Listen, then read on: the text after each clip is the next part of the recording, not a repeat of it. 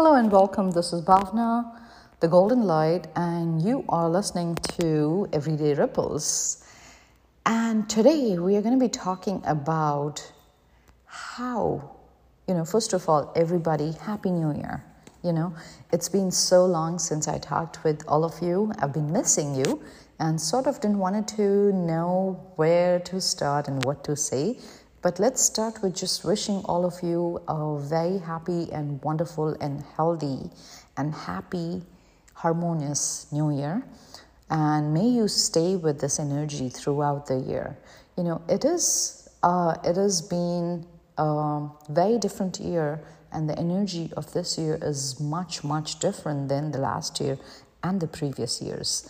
Okay, so as we move to the next one, for the next week, I have another guest speakers, Nancy Javaras coming. Her podcast would be coming and she would be sharing some wonderful tips. But let's come back to today. What are we doing today? I wanted to talk about, in order for you to start your new year, a lot of people do resolutions, a lot of people decide things, a lot of people think of, I'm going to let go of this, or I'm going to accept these things, or I'm going to manifest these things. So what is it that you have thought for yourself this year? Or you haven't thought, you've just come into this year and be like, we'll see what happens. Are you one of those people, or do you have some resolutions? Or are you one of those people who makes the resolution every year in January and by March it's forgotten? Okay, so what kind of a person are you? I want you to go within deep inside and check in with yourself. Do you not care to make resolutions? Do you just go with the flow, or I don't care, just it's another day, another year, that's it? So as I have talked with many people and listened to a lot of people, they have, these are the three kinds of people. Basically, those who just go with it, those who make resolutions and keep it, and those who make resolutions and don't keep them, right? So which one are you?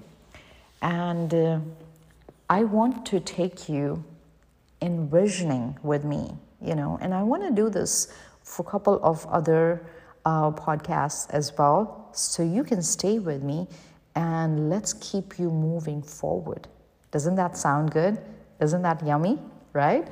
And I also have a surprise in between. I actually did a recording on a piano to clear your mind with, so much clutter coming in and energies from last year. So I took my piano and like a keyboard, not a piano, but and I did a little piece of recording. So I'm not a singer, so don't judge me on that. But listen to it. I created that vibration so that could clear your cluttered mind, and you could come into this year with a clear mind and then next week we can think about what is the next step. This week, let your mind be cleared. Keep listening to this podcast as many times.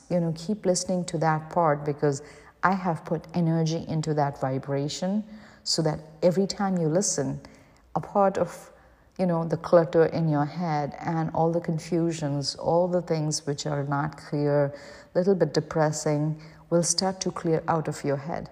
So share this with as many people as you would love, and the people especially you love in your life, right? You could just play it, or you could do volume 0.